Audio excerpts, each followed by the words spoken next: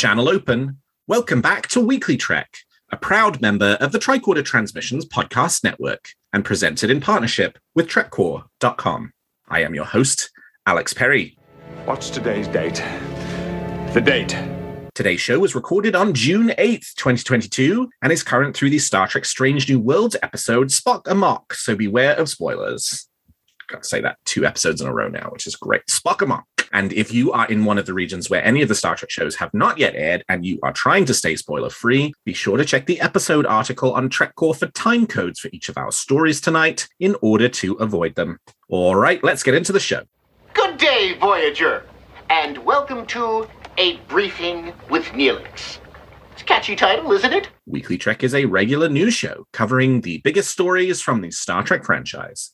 We are in a new golden age of Star Trek. There are 5 television shows in production, possibly more on the way, and enough merchandise to fill the Bajoran wormhole. So stick with me, and I'll help you sort the real facts from a lot of the Dominion propaganda that you'll find online. But I can't do this alone, and my guest this week is returning guest and co-host of the Infinite Diversity podcast. It's Thad Haight. Thad, welcome back to Weekly Trek. I'm always happy to be here. All right, Thad. Well, you know the drill by now. I want to know something that's got you excited about Star Trek at the moment. What's got you moving at Warp 10? So there's actually like 3 things that are all right, all lay having me them on me. excited at the moment. I mean, obviously Strange New Worlds, but at this point, that's a given. Sure. The big thing is next month is Shore Leave, the convention in Hunt Valley, Maryland. Yep. This will be the first time they've had it since 2019. Yep. And I'm very excited for that. I'm going to see a bunch of friends, going to get to hang out with Star Trek book authors. It's going to be a blast. Yep, I will see you there. All right. The other one is those Playmates action figures. So some photos came out from a convention. I think it was in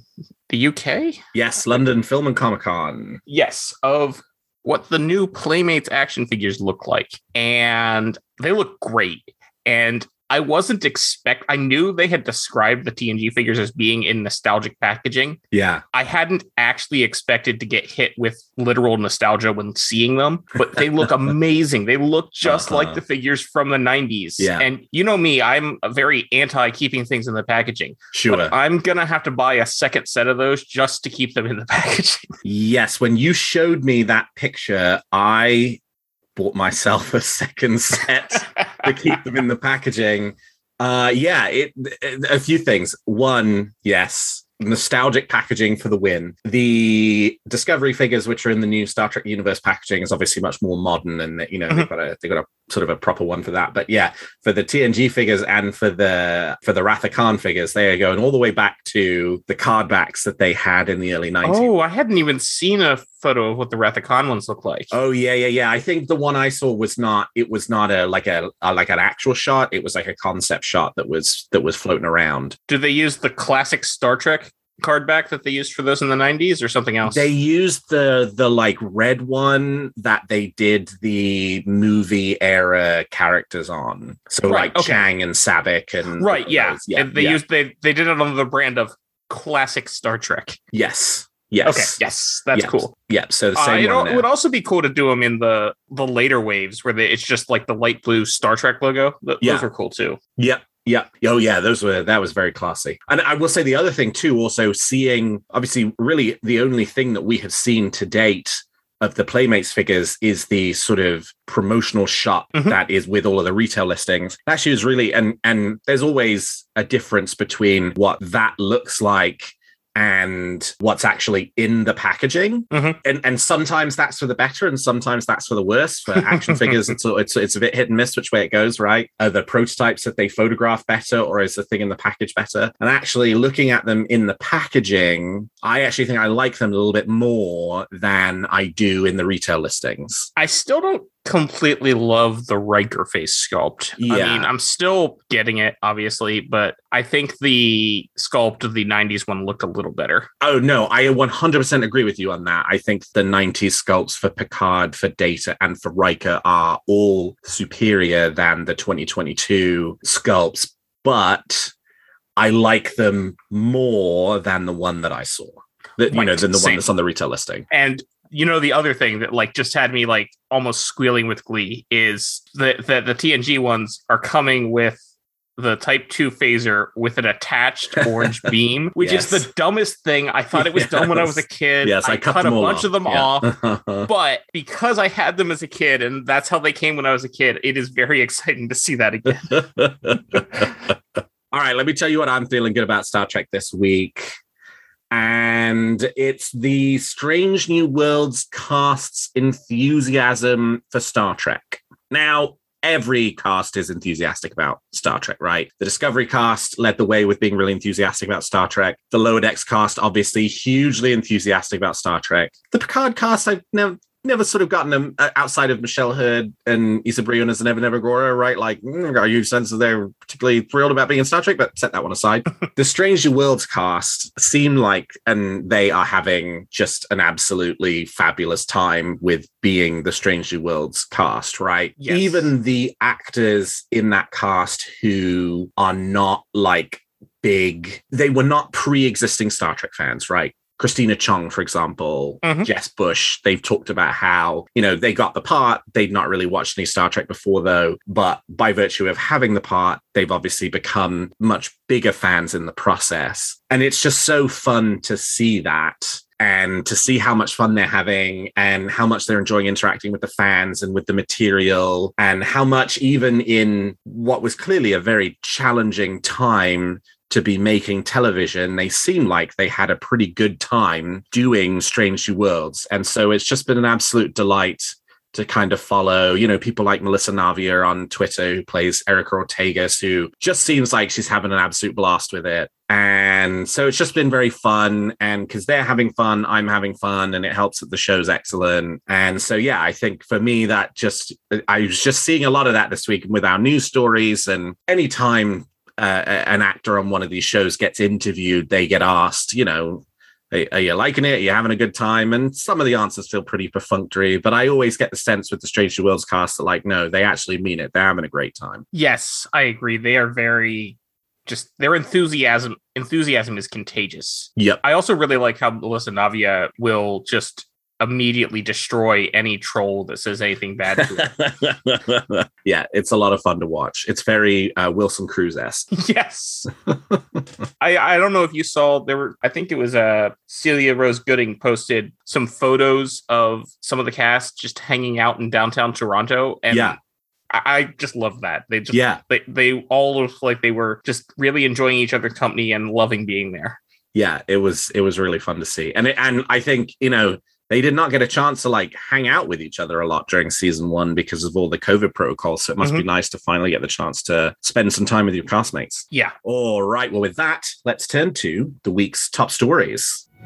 There's a war going on, and I'm a reporter.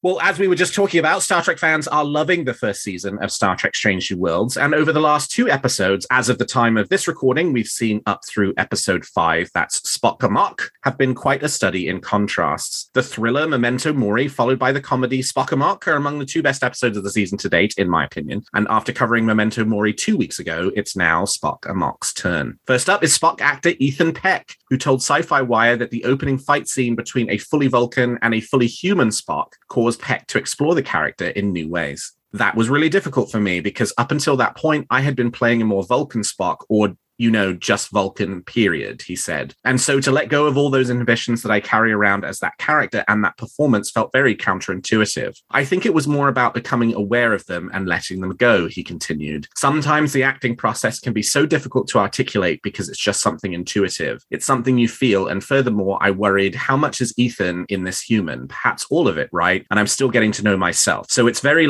weird, strange, self-centered process. And in discussing what it was like to play T'Pring, pretending to be Spock, Peck talked about his preparation with T'Pring co-star Gia Santu. Quote, we spent a lot of time together reading each other's lines for each other and just paying very close attention to our mannerisms and the way we use our voices, he explained. Because at some point, I'm Ethan playing Spock in the spirit of T'Pring, pretending to be Spock. And so it got very complicated and convoluted at certain points. And it's just something I did with as much care as possible and as much focus as possible. Thad, what was your opinion of Ethan Peck's performance in Spock Amok? I loved it. I think he's been doing a great job since the beginning, but especially now in these last couple episodes of Strange New Worlds, he is really coming into his own in the role. Agreed. Yeah, I think he really is starting to own the Spock character very much, you know, and sort of make it his own in a way where it's like, okay, now you could see Ethan Peck playing Spock for the next decade type thing, right? Like, this isn't just a drop in from some actor who is doing their best not to screw up the legacy of Leonard Nimoy, right? Who knows they're just going to be doing it for a certain amount of time. And I'm not calling out any specific actor for doing this, right? Like, sure. You know, that's not a Zachary Quinto knock. That's just you could see any actor coming in and playing this role. And I think maybe Ethan Peck, when he first started playing the role on Discovery, probably came in and thought, well, as long as I just don't screw this up for however long this thing lasts for, it'll be fine. But now, of course, he really has to focus on making this role his own. And I think we really are starting to see Ethan Peck's version of Spock very much starting to shine through. It still very much channels the Leonard Nimoy performance, but it is very authentically, to me anyway, feels like an earlier version of Leonard Nimoy's Spock. And I think Ethan's confidence with the role has really increased significantly as well, to the point that you really now have that kind of finely balanced Spockiness, I guess, between, you know, the sort of cold and emotionless Spock and the Spock that's actually quite funny, right? Like, that started to come through a lot in this episode, which I'm really, really enjoying. I loved when he teased Chapel and said that humans are almost as easy to tease as Vulcans. That was just fantastic. Yeah. And he plays an excellent T'Pring. Yes. Yeah. And when they said, no doubt now that you are aware, you can tell the difference from our mannerisms to Pike. And Pike is like, yeah, okay. Yeah. It's great. I think at this point, Ethan Peck has solidly surpassed Zachary Quinto, in my opinion, as my second favorite Spock. This is in no way detriment to Ethan, but I don't think he can ever surpass Leonard Nimoy. Just nobody can, right? Like, it's Leonard's role. It will always be Leonard's role. He played that role for 50 years. It's never gonna, you know, he will always be the number one Spock. But Ethan can be a very solid 1.5 Spock. Absolutely. Yeah. And I like that idea of them doing rehearsals where it's like, all right, you read the line as T'Pring, and then I'll do my best to kind of, you know, mimic that performance to sort of capture the essence of Gia Sandhu's performance in Ethan Peck's performance as T'Pring, pretending to be Spock. I loved this episode. I thought it was so wonderfully. It's my favorite episode of the season so far. You know, one, because it's like low stakes Star Trek, and I love low stakes Star Trek, especially low stakes live action Star Trek, which we've not had, you know, really very much of at all in this kind of new era of Star Trek. And it was just really fun, right? It was a body swap episode, and it was done so well because it entirely relied on Ethan Peck doing a great job of sort of mimicking Gia Sandhu's performance, and Gia Sandhu doing an incredible job of mimicking Ethan Peck's performance as Spock, and sort of being able to switch back between the two of them. It wouldn't have worked if they weren't such capable actors, I don't think. Yes. And I think it just was amazing for all the same reasons that you just said. I mean, I could talk about how much I loved Spock Amok for an hour. In fact, I did, if you want to listen to Infinite Diversity. But yeah, it's just fantastic. They did an incredible job together, and I really couldn't speak more highly of it. Well, in addition to Ethan Peck telling the Spock side of the story, his co-star Gia Sandhu, who plays T'Pring, spoke to The Hollywood Reporter about both Spock Amok and playing the iconic original series character. In discussing her preparation to play T'Pring, Sandhu said, quote, "I went right to the source and watched Amok Time, which I'd never seen before. I'd actually never seen any of the original series, so that happened to be the first episode I ever saw. I remember watching Arlene Martell and going, oh my goodness, I'm playing her? I was so excited. Although her role is brief on screen, it's very impactful. T'Pring is only in Amok Time, so it took a lot of pressure off what I think the other actors have to face. Arlene created this beautiful outline of a character, but there was definitely a lot of room for me to still color within that outline. I looked at Ethan's material from Star Trek Discovery and also went back to Leonard Nimoy's performances. There were a lot more components to think about when you're playing somebody who's more established versus playing somebody who's less established. You get to really use your own imagination and your own creativity to get you there." Sandhu also talked talked about her interpretation of the T'Pring character, she said, I think T'Pring specifically carries herself with a lot of grace, and she's very deliberate in how she speaks. Her words are chosen very carefully, and this all comes from Arlene Martell, the original T'Pring. I definitely wanted to retain as much of that kind of elegance as I could. I think underneath, she's probably a bit nervous too. She and Spock are two people who love each other and are trying to navigate the ultimate long-distance relationship, living on two different planets. Both of their intentions are certainly to make sure this relationship succeeds. And asked about the inevitable end to the Spock-T'Pring relationship that we have already seen, Sandhu said, you do have to let go of the future and try to honor what's written for us right now. It is a very relatable situation. In any relationships, there are disappointments and there are triumphs. And the other part that I kind of love about this is that there's a bit of a love triangle that's evolving at the same time. So I think there's a juiciness there as far as Nurse Chapel brings to the situation. There's just challenge after challenge that they're having to meet and work through. And I think that's definitely what makes it super relatable. Thad, we've talked a little bit about Gia Sandhu's performance so far as T'Pring in Strange New Worlds, but what do you think about this interpretation of the T'Pring character? I love it. She's taken a character that we really didn't know too much about. All we knew was that she wanted Spock to fight to the death rather than marry him, and given us a lot more nuance. Helped us see how that character gets to that point. And because you can already see that the groundwork is being laid for that, because it's clear that she believes Spock is too tied to his duty, and that's just going to continue. And I love how well they work together. You want them to end up together, even though you know they can't.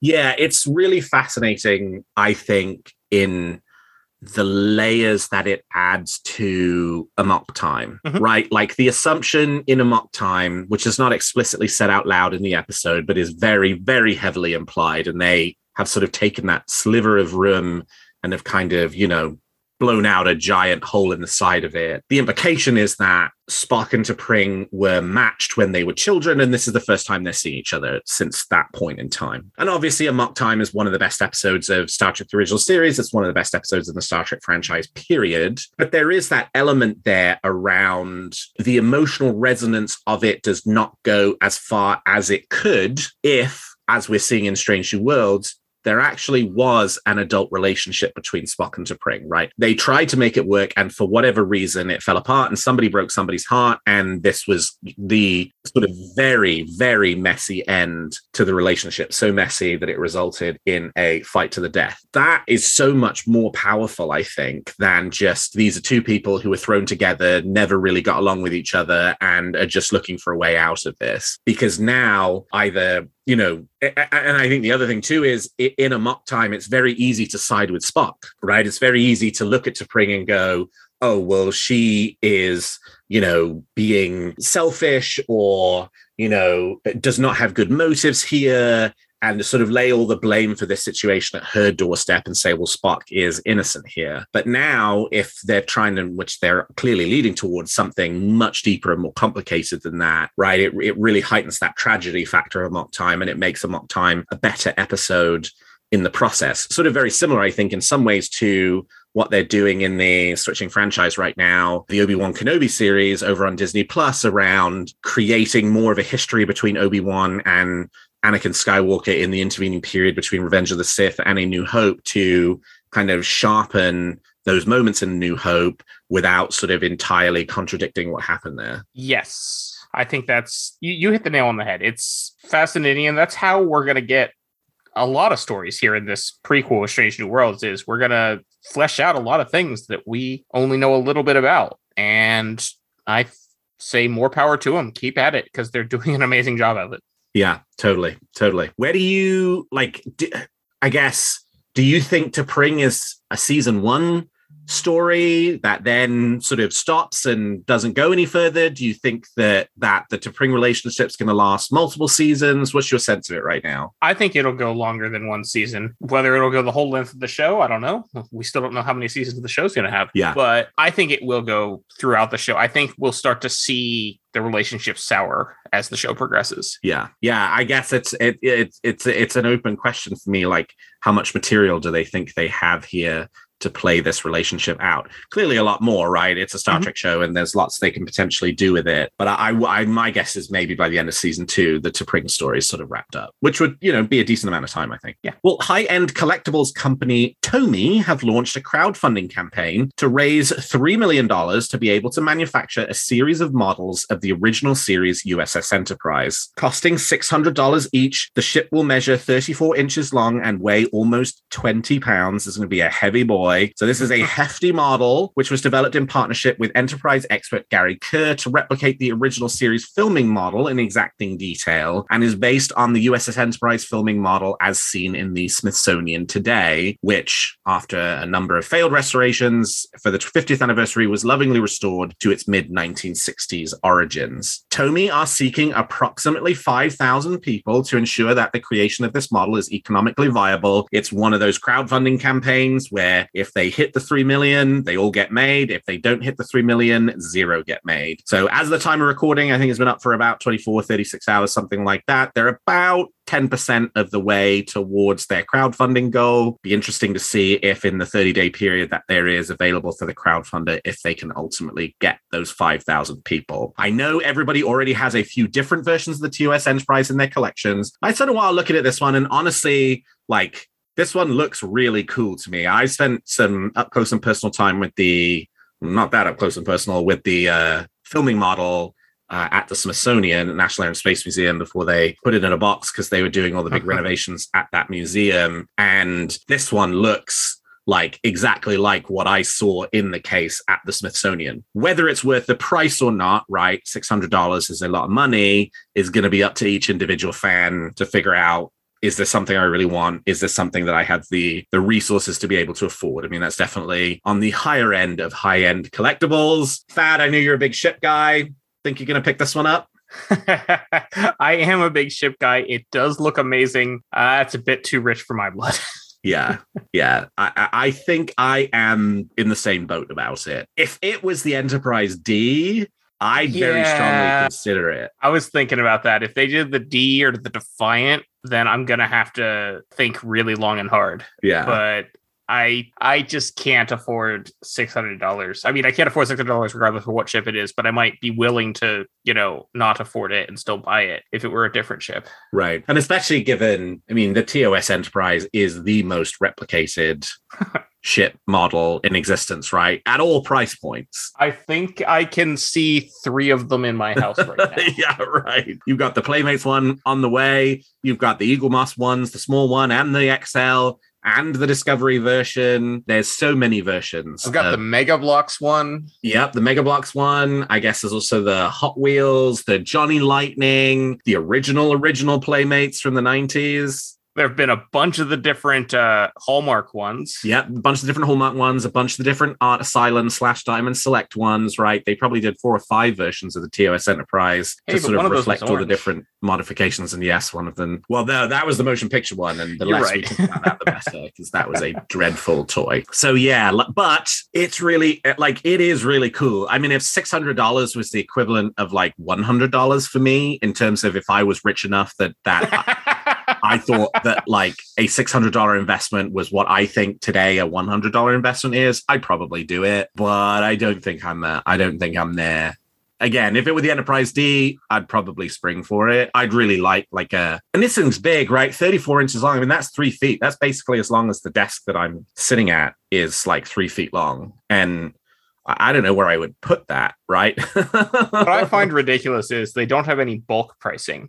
They offer, you can buy 1, 2, or 3, but the 2 is $1,198, which is 2 times $5.99, and the 3 is $1,797. You're not even going to knock $5 off if you're going to buy 3 of them. I guess they're trying to stop people from reselling, right? I guess, but if this is a limited run, that's going to happen anyway, and the price is going to go way up for the reselling too. Yes, yeah. So that is the thing. If you can afford the $1,800 investment, buy the 3 of them, keep one, and flip the others and make your money back. Yeah, true. I can't afford the $1,800 investment. Yeah, right. I want to pay rent this month. Right. So yeah, I think it's very, very cool. I hope that it's successful, because I always hope that every Star Trek merchandising thing is Absolutely. successful, because the more that are successful, the more they'll be. The more that are unsuccessful, the less they'll be. You know, right? Tomy does this and they're successful, they'll do another one. They do this and they're not successful, guaranteed they're not going to do another one. So, and maybe the next one would be something that I'm interested in. So I'll say, if you're a huge fan of the TOS Enterprise and you've been looking for maybe the definitive version, right? This thing's got LEDs in it. It lights up from the inside. You can see inside the shuttle bay. Yeah, it's really, really nice. Am I talking myself into this right now? No, I'm not talking Yes, myself. you are. I'm not talking myself into this You right should now. buy it You so be that I can quiet come there. over to your house and look at it. Because we're about to talk about XO6 figures, and I have bought all of those. So we're not doing the Tomy And I Enterprise. also want to come over to your house and look at those. But somebody else should buy the Tomy Enterprise and let me come over to their house and look at it. Yes. Okay. And me. Yes, me and Thad, we're coming over and we're going to take selfies with it. Okay. And lastly this week, 1/6 scale action figure company XO6 are on a bit of a tear with 3 new pre-releases available to buy by the time you listen to this episode. The latest additions to the collection join the already released 1/6 scale Star Trek First Contact Picard, Star Trek First Contact Data, Star Trek Voyager Captain Janeway, Star Trek Voyager the Doctor, Star Trek Mirror Spock. Those are the ones that have been released right now. Also, the ones whose pre-orders have concluded and we're waiting for delivery for: Star Trek The Next Generation Judge Q, the Enterprise E Command Chair. Those ones are done. If you've got one, you got one. If you didn't, you can find them on some of the retail sites like Big Bad Toy Store and Entertainment Earth. They have availability for you to order those. But in terms of what's currently available for pre-order on the XO6 website right now, actually quite a lot.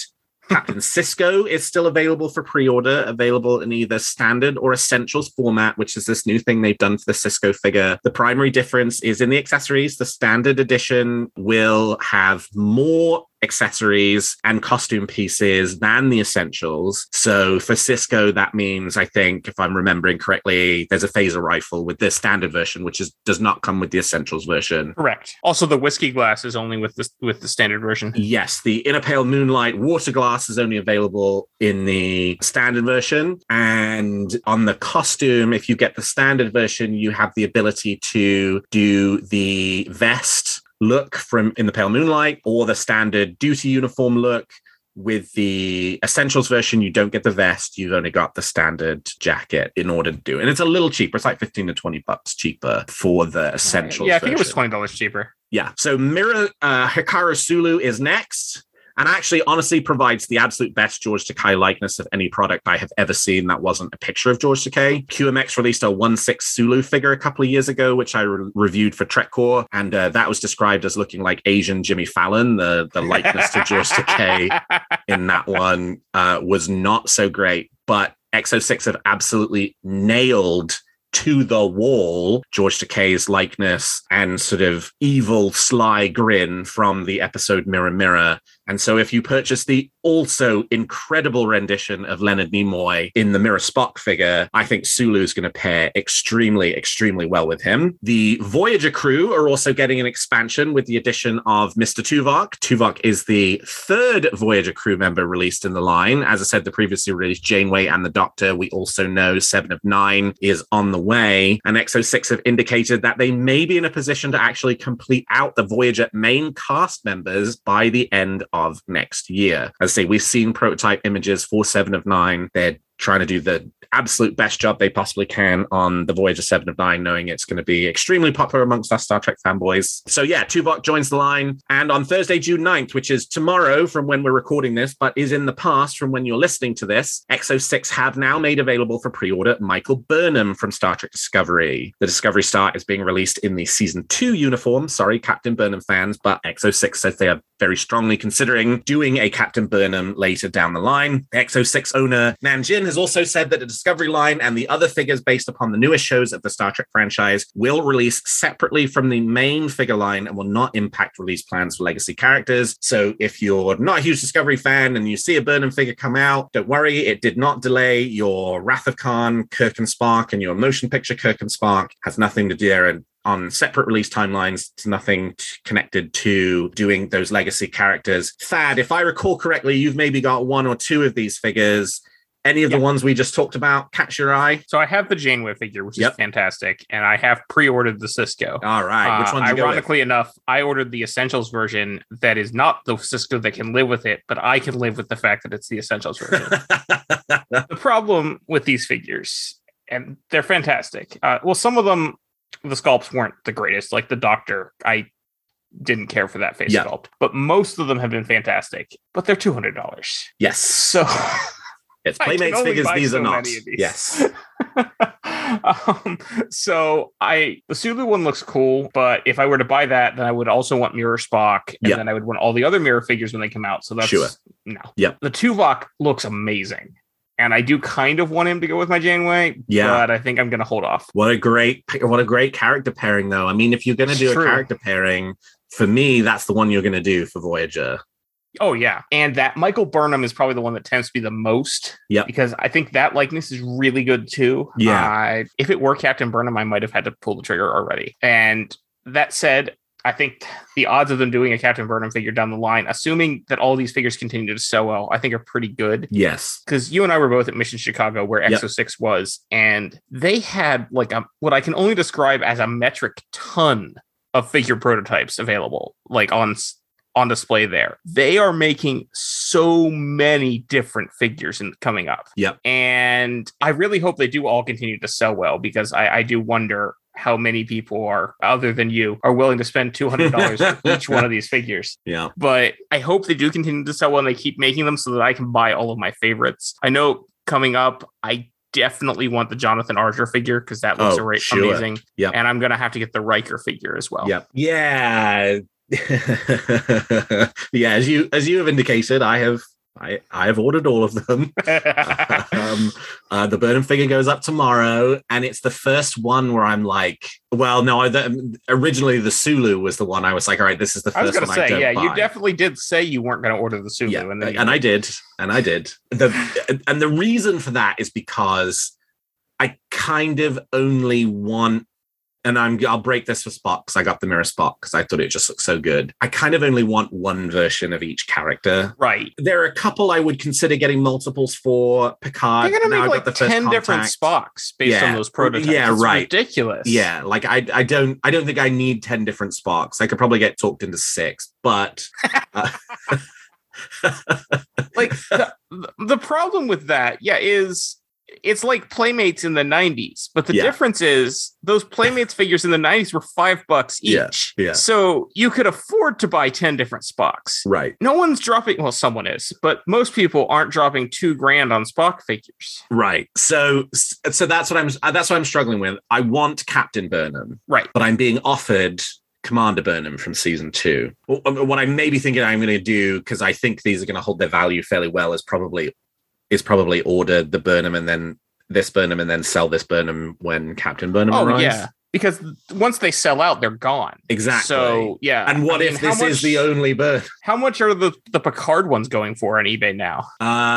Pretty, like, those have not appreciated as much. I think, like, the one to look at is the Exo-6 Data figure, the first one they did. Those are up, like, $200 from when they were purchased. And actually, I say I did this sort of with the devious intention to sell it. I actually did it because I ordered one and then I didn't notice there was another one you could order. I actually ordered both of the Cisco figures because I didn't realize there were 2 different kinds. And I ordered the Essentials, and then I was like, oh, actually I want the Standard. So then I ordered the Standard, and then I was like, okay, now I've got 2 of them. I guess I could cancel one of them out, but I'm like, no, I'm going to hold on to it and sell it because it will appreciate in value. It's just like all those Playmates figures did. This one's going to finally make me all that money back.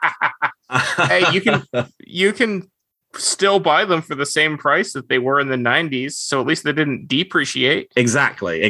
I like where your head's at. So the one that's really going to be a challenge for me, though, is they're going to do a season 2 Discovery Pike in the yellow Enterprise uniform, and I want Strange New Worlds. Yeah. Okay, well, if he's in the Enterprise, is he in the Enterprise uniform, or is he in the Discovery he's in the uniform? Enterprise uniform, which ends up being very similar.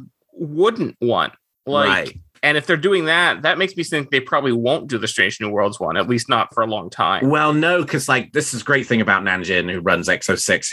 His Facebook feed is a complete open book about what they're working on. Right. He said today he started working on Strange New World stuff. Oh, okay. So because he's so excited about the show and, you know, wants to make some product for it. I might have to buy every single Strange New Worlds Exo6 figure. Yeah. So that's the Captain Pike that I want. But anyway, I'm boring the listeners with my existential crisis of whether to spend $200 on a Discovery Pike or not. And yes, I will reiterate, I'm very privileged to be in the position to be able to do that.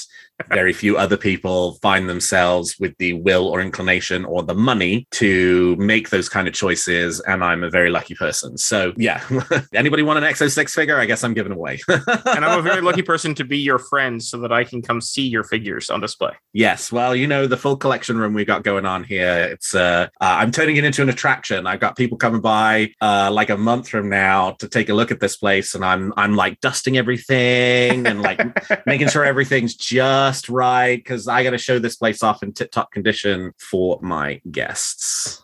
All right, well, we've talked about the facts, and now let's speculate on what's going to happen in the future of Star Trek. You make some very good points, Captain. But it's still all speculation and theory. So each week, my guest and I give you a wish or theory we're nurturing about any of the shows or the future of the franchise. So Thad, let's hear your theory or wish for this week. Okay, so this is way out there and there's no actual evidence this is going to happen. It's my favorite kind of theory. But I think we're going to get...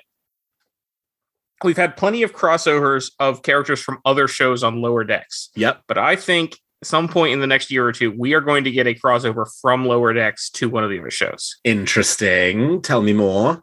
I mean, obviously, Prodigy is the obvious choice because then, you know, it's set possibly in the past, possibly. But there are people in Prodigy from post Lower Decks timeline. Prodigy's time is a little wibbly wobbly and they're animated. But I'm not discounting the possibility of one of the Lower Decks cast members showing up as their character on Picard. Yep. Like if Tawny Newsome shows up as Mariner or something. Mm-hmm. I think it's going to happen at some point, and it's going to be awesome. Again, I have no evidence that this is actually going to happen. It's really just I want this to happen. Yeah, it would be really cool, wouldn't it? And you know what? You know what I would think would be really fun? Let's just do it Hugh Frame Roger Rabbit style, right? Like why not? For an episode? That would be amazing. Just have some fun with it, right? Like, you know? So you're saying animated, like an animated Boimler is like in the crowd or something in a scene on Picard? That would be amazing. Yeah, right. Yeah, sure. Or animated Mariner goes and visits the Discovery, right? Like... Yeah, that'd be fun. I'm sure that's far too expensive and completely nonsensical. Yes. But, you know, that would be a lot of fun. Yeah, I love that. I mean, I'd love to see that. And it'd be fun, right? It'd be fun for them to figure out how to do something like that. Because why not? You know, we're almost at 900 episodes of Star Trek. You want to do something a little avant-garde and a little zany for one episode of the show as a way of celebrating two of the shows that are on right now, and both the animated and the live action heritage of Star Trek. Be my guest, man, right? Like, go ahead. You know, more power to them. I'd love to see that. Yeah, what's like had this in my brain has been ever since Mission Chicago, when we got to see the cast of Lower Decks and they all came out on stage in cosplay. Yeah. And like, they all look a lot like their characters. Yeah, they sure do. So it would not be at all strange to have just one of them play one of their characters in a live action context. It would work perfectly well, I think. Yeah. All right. Let me tell you what's going on in my head this week. It's not really a wish. It's not really a theory. It's more of like a, what the hell is going on? What the hell is going on with the Star Trek book publishing line again? We are I think we're about 2/3 of the way through a 9-month gap between Star Trek novels. The last one we got was Star Trek Deep Space Nine Revenant in December. The next one we're guessing is the Star Trek Picard Season 2 tie-in, which was originally scheduled to come out the month that Season 2 premiered, but then got pushed to September. We then had an original series novel, which I think is still on the books for November, which is a tie-in to the popular Star Trek Vanguard series. I thought it was December. November or December, it's one or the other. We had a Star Trek Strange New Worlds tie-in book, which was announced for November and has now already been moved to February of 2023. So the season 1 tie-in book will now be the season 2 tie-in book. And we've heard nothing else about other books. We know about the existence of 3 more books in Star Trek publishing, and we've not gotten any more announcements about books. And really, with the exception of the Strange New Worlds book and David Mack's original series novel, I think it's been about a year since we learned any new books, because we knew the back half schedule for 2021, Coda, all the other novels, The Revenant, all of that came out in early 2021. So it's now been we've now had only 2 new books announced in 1 year. And that is crazy considering where we started. I don't know if they're back in license renewal, just even though it feels like we just did that like 2 years ago, or what's going on. I mean, obviously, pandemic and supply chain challenges have been a problem. I think that's what's kind of held up the Picard novel, and maybe is also responsible for holding up the Strange New Worlds novel as well. But I kind of posed this question on Twitter, and David Mack got snippy at me and kind of, attributed it wholly to the supply chain challenges. But I don't believe that, because supply chain challenges don't account for whole books not having been announced, right? Right. Delays. That absolutely accounts for delays. Exactly. But it doesn't account for the absence of novels. Right. That's not a supply chain problem. That's a something else problem. Because the other thing, too, is also, when Coda was wrapping up, right, James Swallow, David Mack, Dayton Ward, all 3 of them said at that point, this changed for Matt because then he's written this, original series novel, but all 3 of them said, we're not doing anything Star Trek right now, right? It's not like all the authors are being like, oh yeah, I've got 1 or 2 in the tank, but for whatever reason, right. Yes, I have another Star Trek book coming, but no, I can't say anything about it. It doesn't sound like there are any Star Trek books being written right now, right? Like, I mean, maybe there are at this point, but certainly, sort of 5-6 months ago there weren't, and that pushes everything back. So like, what the hell is going on with the book publishing line? This is crazy. Please sort it out. Star Trek books are great. When they did Coda, I didn't think that was going to be the end of the Star Trek book publishing line, period, end of story. Yeah, that was for the rest just of the time. Supposed to be the end of the post-Nemesis continuity. Exactly. We were supposed to get more books, and the fact that we got Revenant and Shadows of Offended last year had me thinking, oh, we're going back to this. We're just going to have a bunch of books set during the series. Right. Which is great. That's fine. But we're not. Yeah, because we're not getting anything. I especially feel bad for Enterprise book fans. Yeah. When was the last time an Enterprise book came out? 2018? Rise of the Federation, yeah. No, 2017. I think it was 17, yeah. Uh-huh. Because it was back under the old pocketbooks format. Right. And that's absurd. Yeah. So I don't know what's going on over there, but it sucked in 2016-17 when there was a giant gap in between Star Trek novels. It's sucking right now, and it feels like it's going to go on for longer because it's now June, and it feels to me like if there was a January, February, March book coming, with the exception of the Strange New Worlds book, which was delayed from Q4 of this year, we would start learning about it. Meanwhile, where's your Star Trek Prodigy printed tie-ins? Where's your Star Trek Lower Decks printed tie-ins of any kind? Where is any of this stuff? I asked Dayton Ward about Lower Decks tie-ins at Chicago, and he said that there will almost certainly never be any books, but there will probably be comics, but there hasn't been anything announced. Yeah, right. I mean, that's just that is all speculation, right? In the sense that it doesn't exist. So, yeah, so right now we've got nothing. And I would like something. So there we go. I miss the days of 1 book a month. Yeah. My wish is I would like to have more than 3 books to look forward to in the next 8 months. That's my wish. Do you have a theory or a wish for Discovery, Picard, Strange New Worlds, Lower Decks, or Prodigy that you'd like to share? Tweet them to me at Weekly Trek, or email them to me at weeklytrek@thetricordertransmissions.com, and I might feature your theory in a future episode. Well, that's all the time we've got for this episode of Weekly Trek. Thank you so much to my guest, Thad Haight, for joining me today. Thad, how can people contact you if they want to continue the conversation? Best place to find me is on Twitter, where I am at Tyrannicus, which is TYRANICUS. Also, you can hear me every week ranting and raving about Star Trek on Infinite Diversity over on the BQN Podcast Network. And you can find this show on Twitter at Weekly Trek and me at Alexander T. Perry. And if you enjoy the show, please consider leaving us a 5-star review on your podcast player of choice. And please check out some of the other great shows on the Tricorder Transmissions. And if you like our shows, please also consider becoming a Patreon of Tricorder, which you can find at patreon.com/the Tricorder Transmissions. And lastly, if you're looking for Star Trek news on the internet, I hope you will turn to trekcore.com. Well, thank you, Thad. Thank you to all of my listeners. And until next week, live long and prosper.